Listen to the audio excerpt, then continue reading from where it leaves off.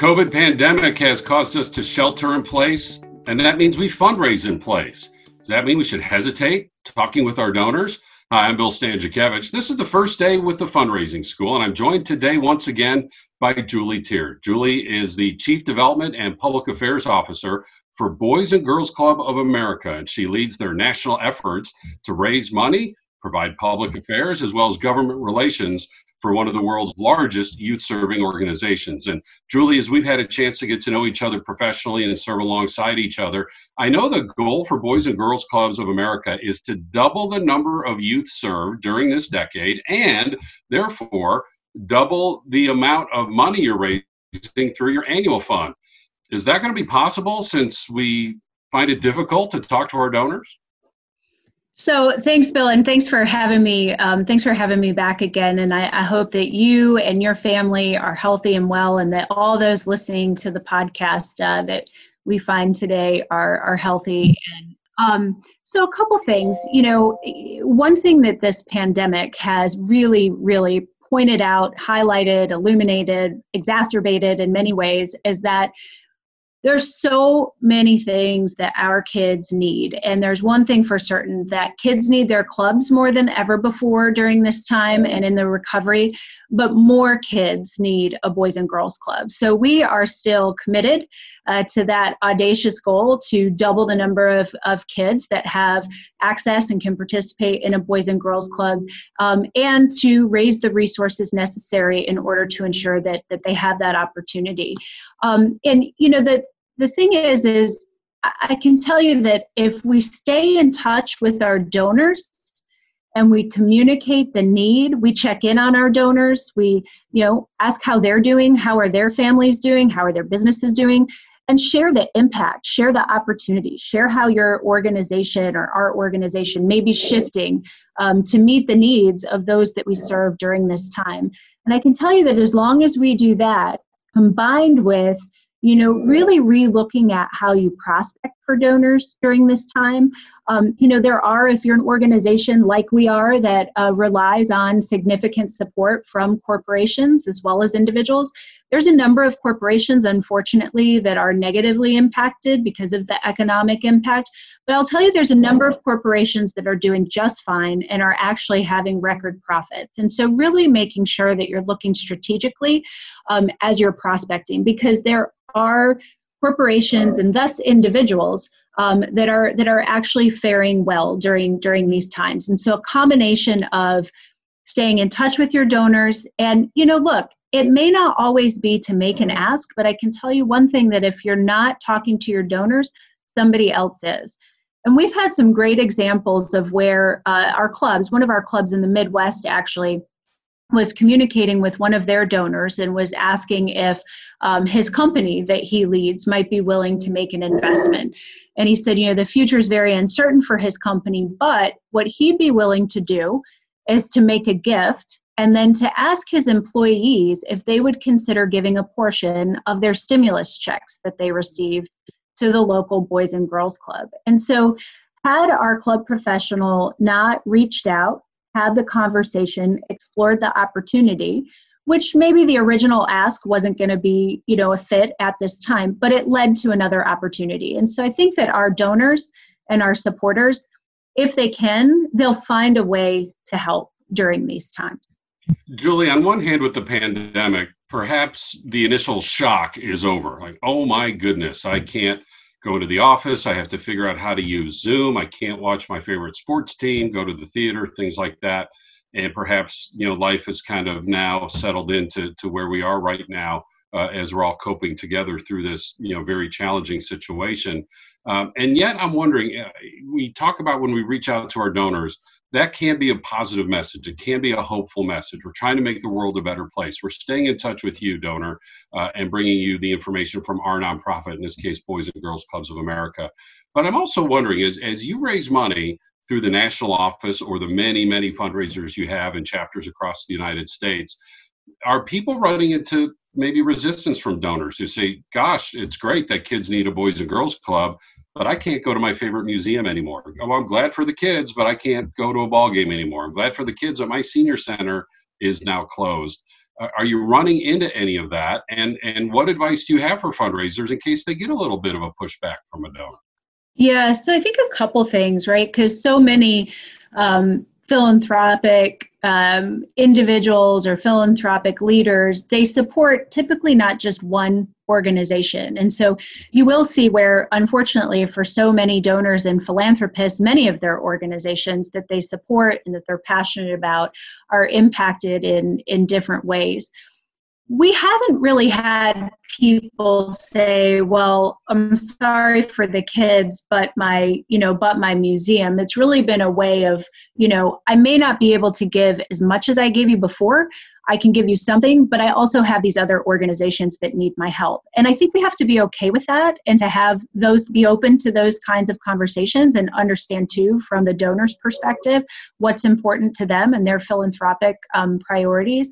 I think the other thing too, when you think about organizations, our organization is obviously right in the thick of immediate relief, whether it's food, it's emergency childcare services, it's virtual programming to help combat the learning loss. And not every organization is as centrally right in the middle of the relief efforts. And so, our advice to those organizations too are to make sure as you're having conversations with your donors, if they have made commitments that are restricted, to really have the conversation with them about the opportunity to unrestrict those gifts during this time to support your core operations so that the organization can sustain and can come out of COVID and this pandemic in a position to be able to continue on with whatever that restricted project or program might have been focused on. And we have seen a great deal of success with that, actually, with many restricted donors that we have or restricted gifts that we've had, that at least for this first year, they're willing to, put it right towards relief to support the core operations of the national office or of our local clubs. So I would really encourage every organization, if they're not, to have those conversations about unrestricting restricted gifts during this time. And as Julie is sharing this wisdom and expertise and advice with us, we need to remind our audience that under Julie's leadership, the Boys and Girls Club of America has moved into the top 10 of the Philanthropy 400 in terms of successful fundraising here in the United States. And remember, about 4 of those on the top 10 are private wealth sector corporations holding donor-advised funds. There are only about 6 that are kind of the so-called traditional nonprofit organizations, and Boys and Girls Clubs of America is one of those 6. Very impressive fundraising over the last several years, with momentum heading into and continuing even during this COVID pandemic. And as Julie is saying, we should not fear reaching out to our donors, even to the point of a donor who has given a restricted gift, to have that conversation to say, hey, for this short term, could you unrestrict that gift? And, Julie, that makes a lot of sense, because somebody making a restricted gift, by definition, that's a very strategic donor. That's a very intentional donor. That's a donor who is closer to us than the typical donor.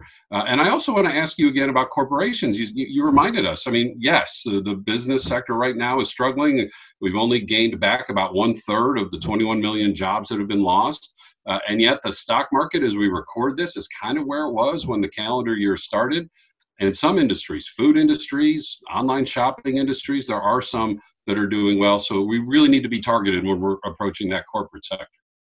That's right. Absolutely. And, one thing that we're going to be launching tomorrow for our local Boys and Girls Clubs is something around, I think most fundraising professionals are familiar with the acronyms LIBUNT and SIBUNT. Mm-hmm.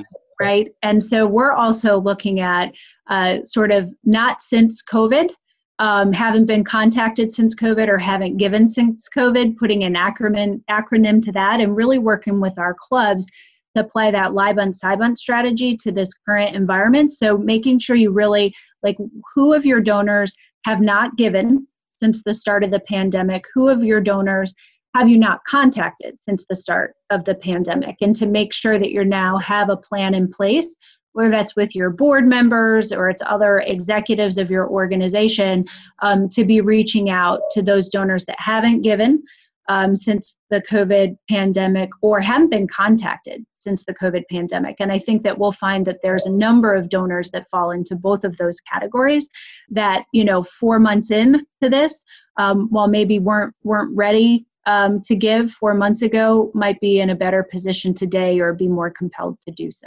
You mentioned the board of directors. We maybe can't be meeting in person with our board, and maybe we can't be inviting them to the special event or the activity like we did back in the day. What role can nonprofits use? And again, I understand you're at a national office and your board is all over the United States, but some of our nonprofits have their boards right there in their local communities and local regions. How can we engage our board members in terms of this outreach to current donors through stewardship and thank you? What advice do you have for fundraisers so they don't feel they have to do this themselves?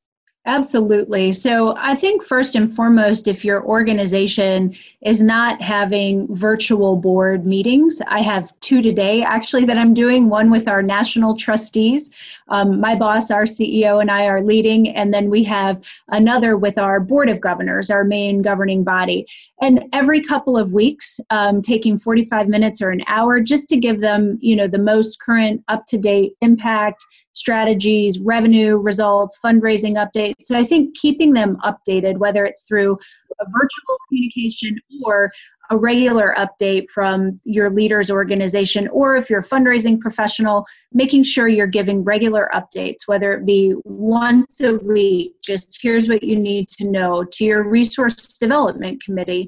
And then, making sure that you're really carving out the time to set up time to talk to your board members one-on-one and to help engage them. So if there is a gift that you just secured, certainly you're going to thank them or have your CEO thank them, but engaging your board members in stewarding your donors during this time, I think is a really, really effective way both to show appreciation to your donors, but also to get your board members warmed up a bit to help you fundraise during a time where maybe fundraising isn't as comfortable as it otherwise might have been, not in a global pandemic or in an economically challenged time. So I'd encourage you to do that. And then if you have calls set up, bring a board member on the call. I mean, there's nothing like peer-to-peer relationship building, especially when it comes to major gift fundraising. So I would encourage you to do that if you're not already doing so.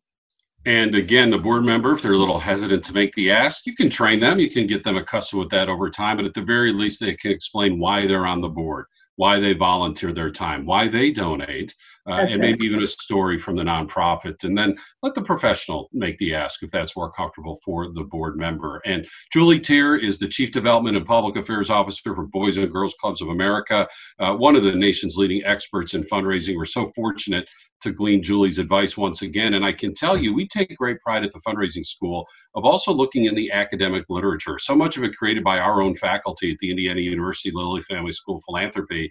And what's really interesting is the research shows, the evidence-based practice shows that one of the best ways to endure through an economic crisis is to stay close to your current and existing donors. And Julie has confirmed that once again here today. Now, remember, with the Fundraising School, we have TFRS at your desk. We are more open than ever before, 24/7, as we endeavor to be your career-long colleague with these free podcasts that come out every week, with a monthly Fridays with the Fundraising School. And we get together to chat, share stories, commiserate a little bit if we need to, and just gather as a fundraising community once a month online.